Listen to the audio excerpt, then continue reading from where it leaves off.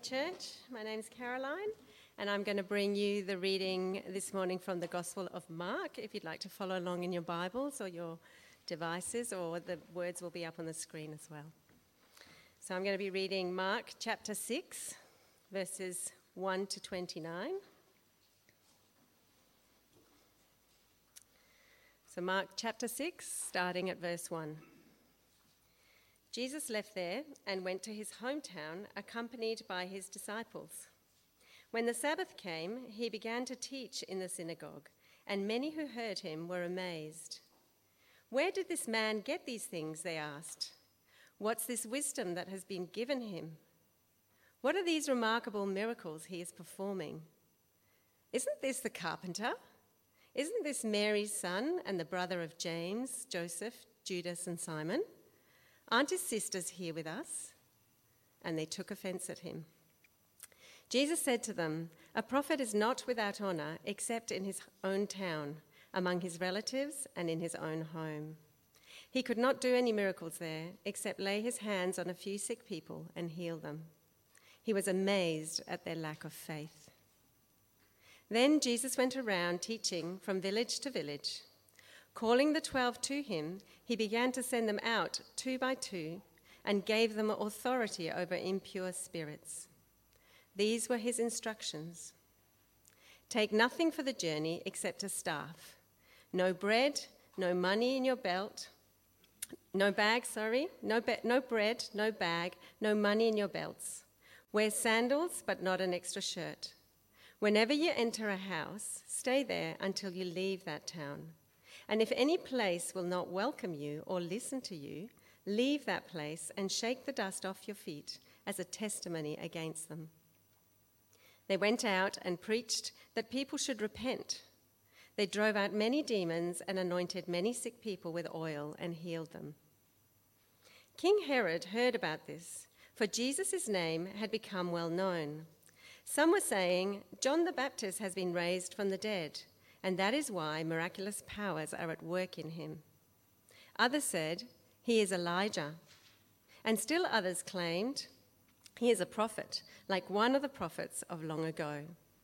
But when Herod heard this, he said, "John, whom I beheaded, has been raised from the dead." For Herod himself had given orders to have John arrested, and he had had him bound and put in prison. He did this because of Herodias, his brother Philip's wife, whom he had married. For John had been saying to Herod, "It is not lawful for you to have your brother's wife." So Herodias nursed a grudge against John and wanted to kill him. But she was not able to, because Herod feared John and protected him, knowing him to be a righteous and holy man. When Herod heard John, he was greatly puzzled, yet he liked to listen to him. Finally, the opportune time came. On his birthday, Herod gave a banquet for his high officials and military commanders and the leading men of Galilee. When the daughter of Herodias came in and danced, she pleased Herod and his dinner guests. The king said to the girl, "Ask me for anything you want, and I'll give it to you." And he promised her with an oath, "Whatever you ask, I will give you, up to half my kingdom." She went out and said to her mother, "What shall I ask for?" "The head of John the Baptist," she answered. At once the girl hurried in to the king with the request, "I want you to give me right now the head of John the Baptist on a platter." The king was greatly distressed, but because of his oaths and his dinner guests, he did not want to refuse her. So he immediately sent an executioner with orders to bring John's head. The man went, beheaded John in the prison, and brought back his head on a platter. He presented it to the girl, and she gave it to her mother. On hearing this, John's disciples came and took his body and laid it in a tomb. This is the word of God.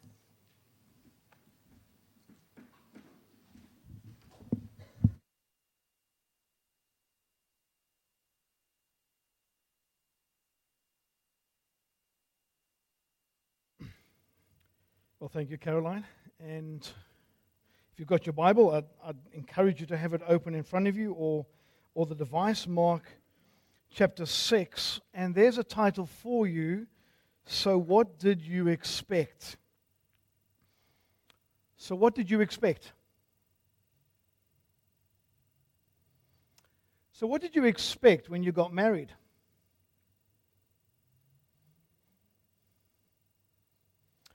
What did you expect when you went to go and see your favorite sporting team play or go and see your favorite pop artist perform?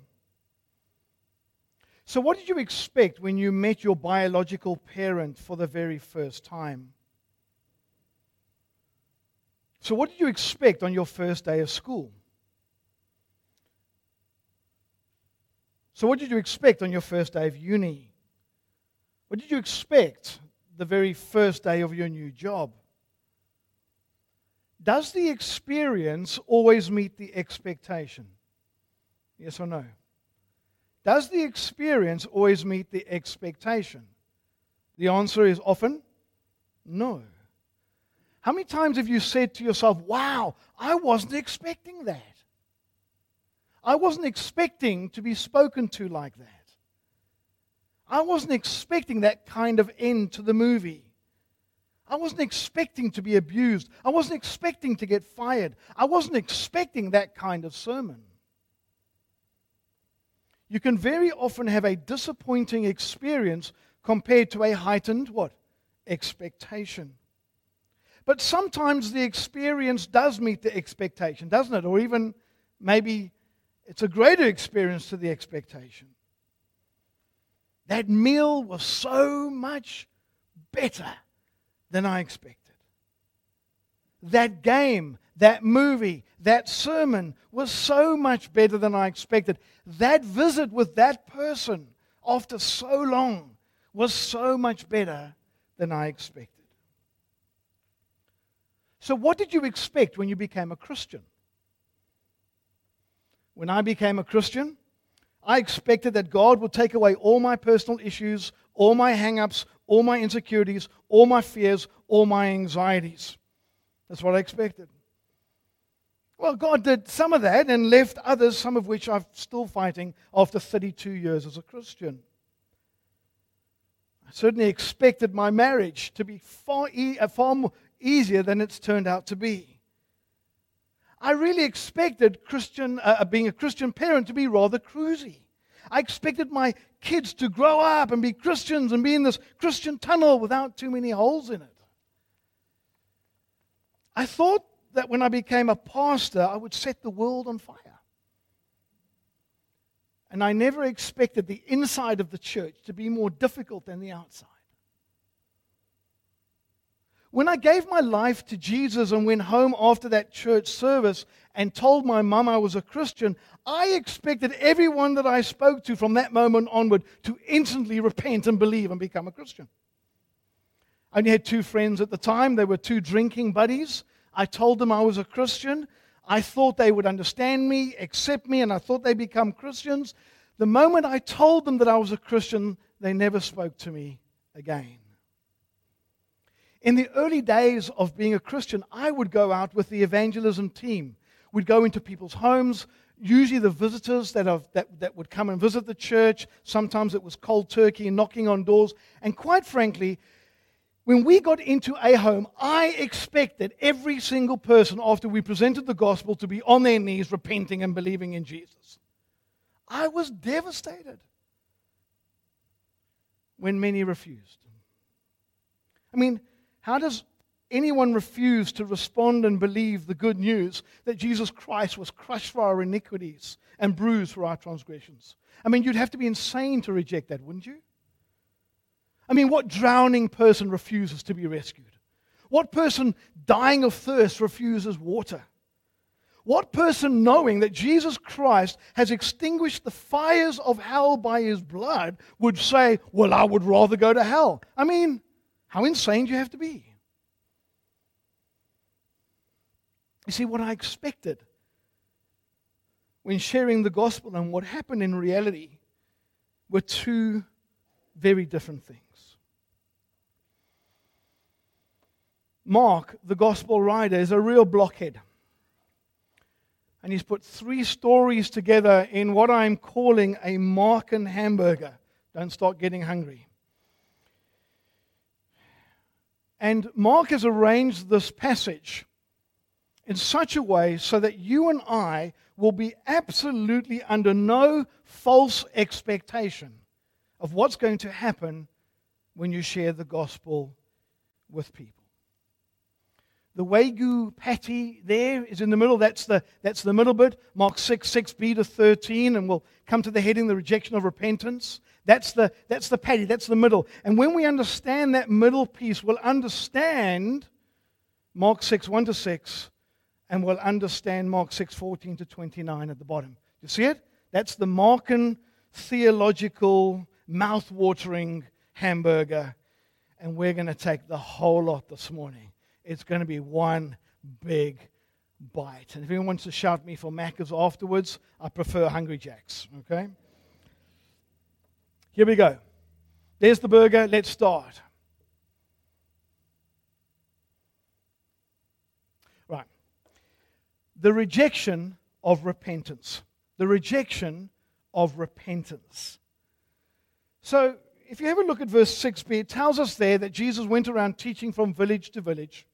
He calls the 12 to himself, and then he begins to send them out two by two. He gives them authority over impure spirits. Now, you might just stop there for a moment and say, well, why does Jesus call 12 to himself? Why does he call 12 Jews to himself? Why does he call 12 Jewish men to himself? They symbolically represent the tribes of Israel. It's not a gender thing. It's an Israel genealogical thing. He sends them out two by two. Why? Is this a buddy system? Is this a companionship thing? Are they meant to sort of encourage each other because the task is going to get hard? There might be a slither of truth in each of those, but if we're going to understand two by two, you've got to go back into the Old Testament, and you pick it up in Deuteronomy chapter 17, verse 6. In the Old Testament, Moses said, on the testimony of 2 or 3 witnesses, a person is to be put to death. No one is to be put to death on the testimony of only one witness. You see, the disciples were sent out, commissioned to go out with a life and death message, and the 2 witnesses are the biblical verification to that message. In other words, one Joe Blogg disciple on his own talking to Jews didn't carry much weight. 2 by 2 was lending weight, a biblical weight, to the life and the death message that they were carrying. Just pause here for a moment. Do you, brothers and sisters, do we really understand that having been called to Jesus, Jesus has taken us from death unto life? And we are commissioned to go out and share a message that is life from death. But as Jesus sends them out 2 by 2, did you notice that he gave them some remarkable instructions? He told them what to take, what not to take. Did you pick that up? So you notice there, verse 8, verse 9, these were the instructions. Take nothing for the journey except a staff, no bread, no bag, no money, but take your belt. Wear sandals, but not an extra shirt. So the things they were to take was a staff, a cloak, a shirt, a belt, sandals. Now this is not a prescription of how you are to look when you go out and become a disciple maker. You've got to go back into the Old Testament to find the link. The link is here. The link is in the Exodus. Exodus chapter 12, verse 11. And listen for those items. This is how you are to eat. Remember the Passover. This is how you are to eat it. With your cloak tucked into your belt, your sandals on your feet, and the staff in your hand. Eat it in haste. It is the Lord's Passover. So the night that God killed every firstborn in Egypt, the Israelites ate the Passover. And they needed to be ready to leave as soon as the angel of death came in. So here's the link. The disciples were being sent out in Exodus style. Or maybe I should say they were being sent out in Exodus style, where they were saying the new Exodus is taking place. Or should I say the true Exodus is taking place. not a slavery, not a freedom of slavery from Egypt, not a freedom of slavery from Rome, but a freedom of slavery from sin. You see it? Mark is linking us to the Old Testament because they were going out with the message that Jesus Christ is the Passover lamb who was slain for the sin of the world. And Jesus is the new Moses that comes to lead people out of the misery and shame of sin's bondage. Why no bread? Why no bag? Why no money? It's not a call for you to go out and say, well, God will just provide and somehow it's going to fall from the sky. Can't be that, can it? Because they were told that there would be homes that would be open and provide for them. No bag, no money, no bread meant that they needed to be ready. They needed to be focused. And they needed to be urgent in their task. Calling people now. Now. Today is the day of salvation. It's not tomorrow, it's now. Because the Lamb of God has been slain for the sin of the world, and His blood has been smeared on the doorposts of the cross. Today is the day of salvation. And taking the message to people who do not know Christ is more important and more urgent than the daily necessity of bread and handbags and wallets. Now just stop here for a moment and I want you to think about something. As Jesus commissioned His disciples to go out, what do you think their expectation was of the kind of reception that they would receive? Do you think their expectation was a good reception or a bad one? What do you think? I think they would have expected a very good reception. They would have expected the Jews to receive the Messiah they've been waiting for. They would have expected the Jews would have just flung open their arms, flung open the doors of their homes, welcome in. Yes, of course. I mean, for goodness sake, what Jew is going to refuse the Messiah who can calm the wind and the waves with His voice? What Jew is going to refuse the Messiah who can cast out a legion of demons and even cast them into pigs? Mark chapter 5. What Jew is going to refuse a Messiah that can heal a woman hemorrhaging if she merely touches him? What Jew is going to refuse a Messiah who can raise a Jewish leader's daughter from the dead? End of Mark 5. But Jesus now sets up something of a sobering, shocking experience that the disciples are to expect when they evangelize Jews. Do you see it in verse 11? And if any place will not welcome you or listen to you, leave that place, shake the dust off your feet as a testimony against them. This is like an unexpected Gentile Hamas missile landing in the promised land. Here's how the dust shaking worked. When a Jew went from the promised land and went into Gentile territory or Samaritan territory, it's a little bit like going from Busselton to Uni in Perth. It's a little bit like that.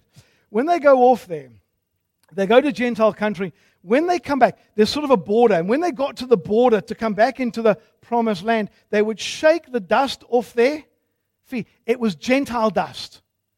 And the why they shook the dust off of their feet, it was a way of expressing that the Gentiles were a little bit distasteful. The Gentiles were not part of the promised people of God, and the Gentiles were not part of the kingdom of God. Now remember, at this point, Jesus is sending His disciples to whom? To Jews. You hear the shock. He's saying to them, if they reject you, if the Jews reject you, shake off the Jewish dust off your sandals. Jesus says, not only are the Jews going to reject you and therefore reject me, You shake, when they do that, you shake off the dust off your feet as a sign to them that they are no different to the unbelieving Gentiles who are under the judgment of God. In other words, what Jesus is saying is that Jews who do not believe in the Jewish Messiah, Jesus, they are not saved. If they do not become to believe in Jesus, they will not inherit the kingdom of God. By shaking off Jewish dust, if they reject you, what you're saying, you are not children of Abraham. You're actually children of the devil. I wonder if you've ever heard of something called two-covenant theology. Two-covenant theology, sometimes it goes under the name of dual covenant theology, and it goes something like this. It says God's covenant with Israel is irrevocable and permanent. Since this covenant is still valid, it's also salvific for them. It's not necessary that Jews believe in Jesus. The evangelization of Jews is unnecessary and is better avoided. This is actually a very strong belief in some very pro-Israel Christian circles that says something like this: because the Jews are God's chosen nation, they don't necessarily need to be evangelized in order to put their faith in Christ. But you see what Jesus is saying? Whether you are a Jew or a Gentile or something in between, if you reject me, you are not a child of God. But this rejection by Jews and Gentiles will not be a shock if we actually understand verse 12 and what the disciples were told to go and preach. Did you see it? Verse 12. They went out and preached that people should what? Repent. All expectation that people are going to love you, love your message, welcome your Jesus, all that expectation goes straight out of the window when you understand that you're calling people to do what? Repent. You see, repent means literally, it means to turn around. It means to go in a different direction. It means to stop thinking wrongly. Stop thinking that there is something you can do in order to be saved. Stop thinking there's some sort of credential you've got that will give you merit before a holy God. Stop thinking wrongly, think rightly that the only person that can save you is Jesus himself by what he did at the cross. Do you understand how shocking this would be to Jews? Jews prided themselves on being Jewish. They prided themselves on being the nation of God. Children, physical children of Abraham, Isaac, and Jacob. They prided themselves on working hard to keep the laws of God. Their leaders were so pious, they made up laws in order to help them keep the laws they already had. Repent. Stop thinking there is some religious or earthly credential achievement that you can have before a holy God. There is no merit before a holy God because all have sinned and fall short of the glory of God. You get this? He says to his disciples, when you tell Jews to repent, you're saying to them, they are just as spiritually sick and sinful as Gentiles. And you know what's going to happen? So many of them are going to shut the door in your face. They ain't going to let you in.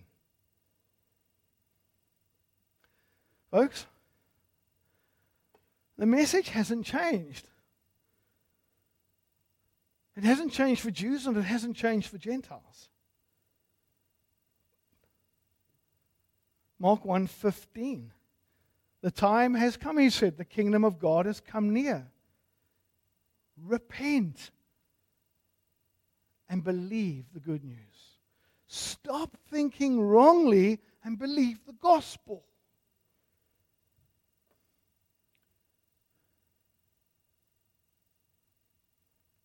Acts 3:19. Repent then and turn to God so that your sins might be wiped out, that times of refreshing may come from the Lord. Acts 20:21. This is in the words of the Apostle Paul in Acts. I've declared to both Jews and Greeks that they must turn to God in repentance and have faith in our Lord Jesus. Repent. The King of glory has come. The King of glory has humbled himself to take on the form of man, take on the form of a servant, to become even obedient to death on a cross, to save us from the slavery of sin and death and hell. Repent. Believe the good news. Stop believing the wrong news. Stop believing that there is no God who won't judge you. Stop believing that you can have eternal life, everlasting life, by picking yourself up by your bootstraps. Stop thinking that you're good enough to be saved. See, Jesus didn't come for those who thought they were healthy, did he? He came for those who knew they were sick. Jesus did not come for those who thought they were self-righteous, but those who knew they were unrighteous. So when you go out with the message of repentance, what should you expect? What sort of experience should you expect? Rejection. People will reject repentance. And do you know why the Jew rejects repentance? Do you know why the Gentile rejects repentance? You know why? Because people love the darkness. They love their sin. They love their freedom to do what they want to do, the way they think they should do it. Now, in order to further press this home and illustrate it, back to our hamburger. Mark puts two live, living illustrations, one at the top and one at the bottom, to illustrate the rejection of repentance. We could put it like this. We should expect the rejection of repentance because what happened to Jesus? They rejected the Redeemer. So up to Mark 6, you'll notice verse 1, Jesus comes home, returns to Nazareth. Verse 2 is his custom. He goes into the synagogue. He begins to teach. Jesus was known as a rabbi. He was part of the hometown. Rabbi, whatever, he gets an invitation. He teaches. And he begins to teach. And you'll notice in verse 2 and 3, Jesus is teaching in an amazing way. Wow. It's sort of, just extraordinary authority. And he's been doing miracles, of course.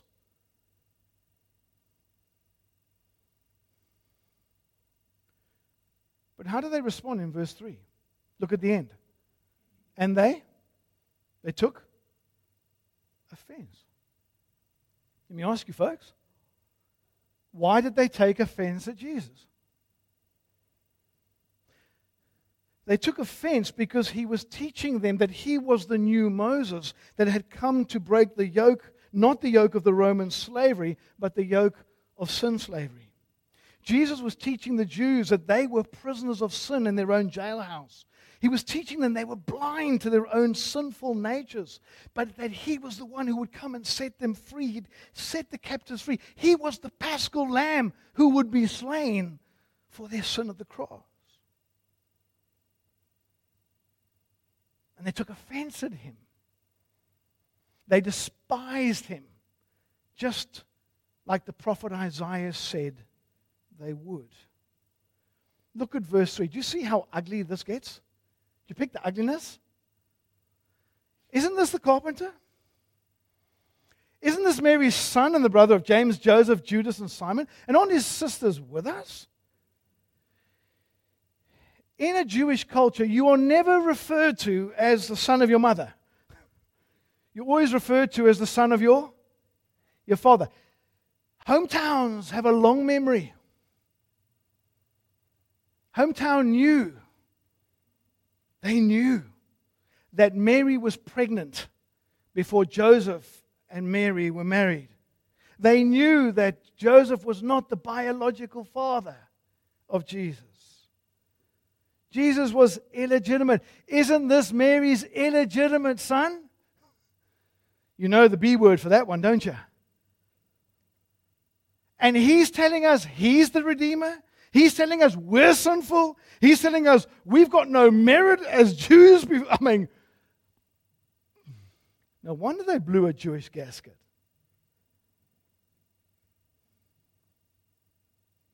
So, folks, when you go out with the message of repentance, even though you're holding the greatest message in all of life, why should you expect an experience of rejection? Why? Because they rejected your Redeemer. If they rejected him, they're going to reject you, right? Heck. I mean, Jesus himself put it this way. He said, remember I told you, John 15, a servant is not greater than his master. If they persecuted me, they will. You're going to get the same. You with me? Let's finish the hamburger. We've got the rejection of repentance illustrated in the rejection of the Redeemer. And now we've got, just because I love alliteration, we've got the rejection of righteousness. I couldn't fit John's name into an R, so that's where we went. But the hamburger makes sense, doesn't it? Expect rejection for repentance. Why? Because they rejected your Redeemer, and they also rejected who? John. What did John do? He called Herod to repentance. What actually happened to John? Quite frankly and bluntly, they murdered him. Herod takes his brother's wife, Herodias. She, in history, actually happened to be his niece. Don't go there. John calls Herod and obviously Herodias to repentance. Repentance is acknowledging that sin is sin. Repentance is acknowledging that sin is lawlessness. Sin is acknowledging that sin is breaking God's law. But repenting is also acknowledging that there is complete forgiveness for all your sin, no matter what you've done, even if you've taken your brother's wife. I mean, you get this. John calling Herod to repentance is like one of us going to Vladimir Putin and telling him to repent. How scary is that? Now, I want to say something that you've got to hear. When you know people's exact sins, when you know the detail of people's sins precisely, they become the hooks on which you hang the gospel. Does that make sense? You see, because when you're confronting and pushing into a person's sin, it's then that they can actually see it, hopefully, and then it's when you bring the what? You bring the gospel. Let me give you an illustration. You know that Christian preachers that go into prisons, they don't talk in generalities, do they? When you're standing, and I've done this, when you're standing in front of prisoners that are rapists and arsonists and murderers and assaultists and everything else under the sun, you stand there and you call out their sin, don't you? That's the hook, and you hang the gospel straight on top of that. Let me give you a couple of illustrations. Do you remember when in Mark 10, we'll get to it eventually, you remember when the rich guy came to Jesus and said, what must I do to gain eternal life? What sin did Jesus point out? His love of money, that he coveted money. You know that Jesus went to have dinner with Zacchaeus in Luke chapter 19. You know, little Zacchaeus comes out the tree, they go for dinner. What do you think Jesus and Zacchaeus spoke about at dinner? Zacchaeus, you're a great guy, right? You know, you're a pyramid scheme thief. And what did Zacchaeus do afterwards? He did repent. You remember Jesus? He called the Pharisees hypocrites because of their greed. And in the human realm, it cost Jesus his life.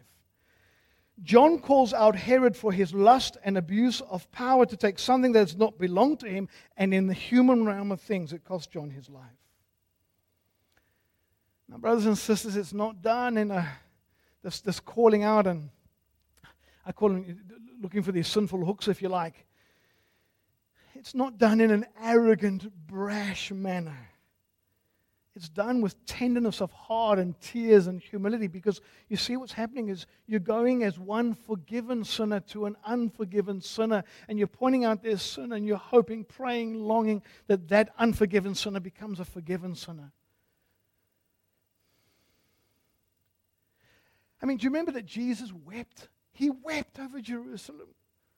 He wept because they would not repent, because they would not turn to him and come to him. Now, it's highly unlikely in Australia that you're going to get murdered for calling people to repent and believe the good news. But I will tell you this, that the rejection that you will experience may feel like death. See, when you're rejected, marginalized, insulted, called all sorts of names, demoted, not promoted, excluded, called a bigot, intolerant, anti-Semitic, out of touch, judgmental,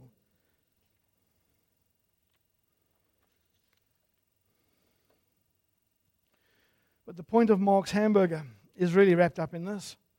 In the words of Peter, 1 Peter 4, verse 12, dear friends, dear brothers, dear sisters, do not be surprised at the fiery ordeal that has come on you to test you, as though something strange were happening to you.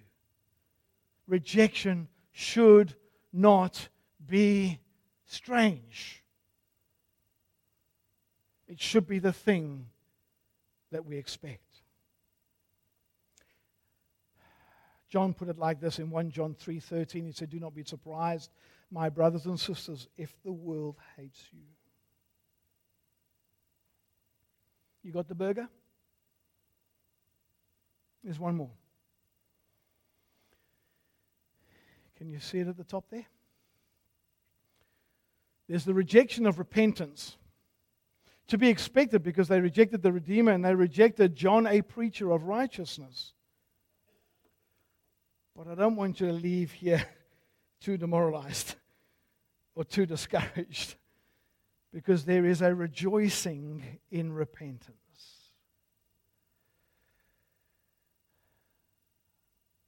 I could stand here all day and share with you my heartache of all the experiences that I've had of people who have rejected the gospel and rejected the message of repentance. It is heartbreaking. It is soul-destroying. Especially when it's the people that are closest to you, the people you've given birth to. When it's your mother.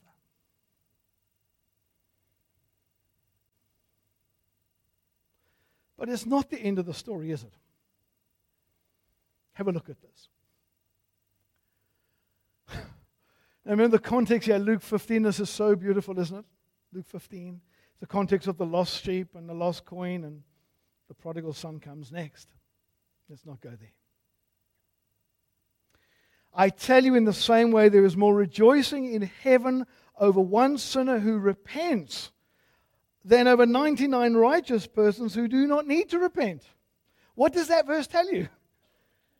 Two things it tells you. One, there will be some who respond. Whether immediately or later, there will be a repenting. And who rejoices when that happens? The angels. Well, in the verse, it's the angels. Heck, have you ever thought about it this way, that actually in heaven, the day that you repented, the angels threw a party? And they've invited you to it. It's coming. Don't worry. Luke 15:10, in the same way, this is after the lost coin. In the same way, I tell you, there is more rejoicing in the presence of the angels of God over one sinner who repents. Maybe the best way I'm going to put this to you is to share a story with you. And then I'll close. 2 young Moravians heard of an island in the West Indies which was owned by an atheist British man. And on this island he had 2,000 to 3,000 slaves. And here's what the owner, this British atheist owner, said. He said, no preacher, no clergyman will ever stay on this island. If he's shipwrecked, we'll keep him in a separate house until he has to leave. But he's never going to talk to us about God. I am through with all that nonsense. 3,000 slaves from the jungles of Africa brought to an island in the Atlantic, and there to live and die without ever hearing about Christ. Several thousand black slaves toiled in the sugarcane fields under the burning sun. 3,000 slaves doomed to live and die without ever hearing about Christ. 2 young Germans in their 20s from the Moravian sect heard about their plight. They were willing to sell themselves to the British planter for the standard price of a male slave. They sold themselves into slavery for the sake of reaching the slaves. The Moravian community from Herrenhut, they came to see the 2 lads off. They knew they would never return again, having freely sold themselves into a lifetime of slavery. As a member of the slave community, they would witness as Christians to the love of God. On that shore that day, family members were gathered, church members were gathered. There was emotions and weeping and wailing. Questions: was there extreme sacrifice wise? Was it necessary? But as the ship sailed away, as it slipped away with the tide and the gap widened, the 2 young men linked arms. They raised their hands and they shouted across the gap, "May the Lamb that was slain receive the reward of his suffering." May the Lamb who was slain receive the reward of his suffering. I will tell you this from personal experience.